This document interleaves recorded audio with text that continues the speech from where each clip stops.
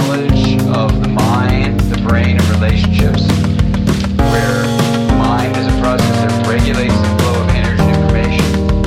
The brain, as we've seen, is the structural mechanism that can shape energy and information flow.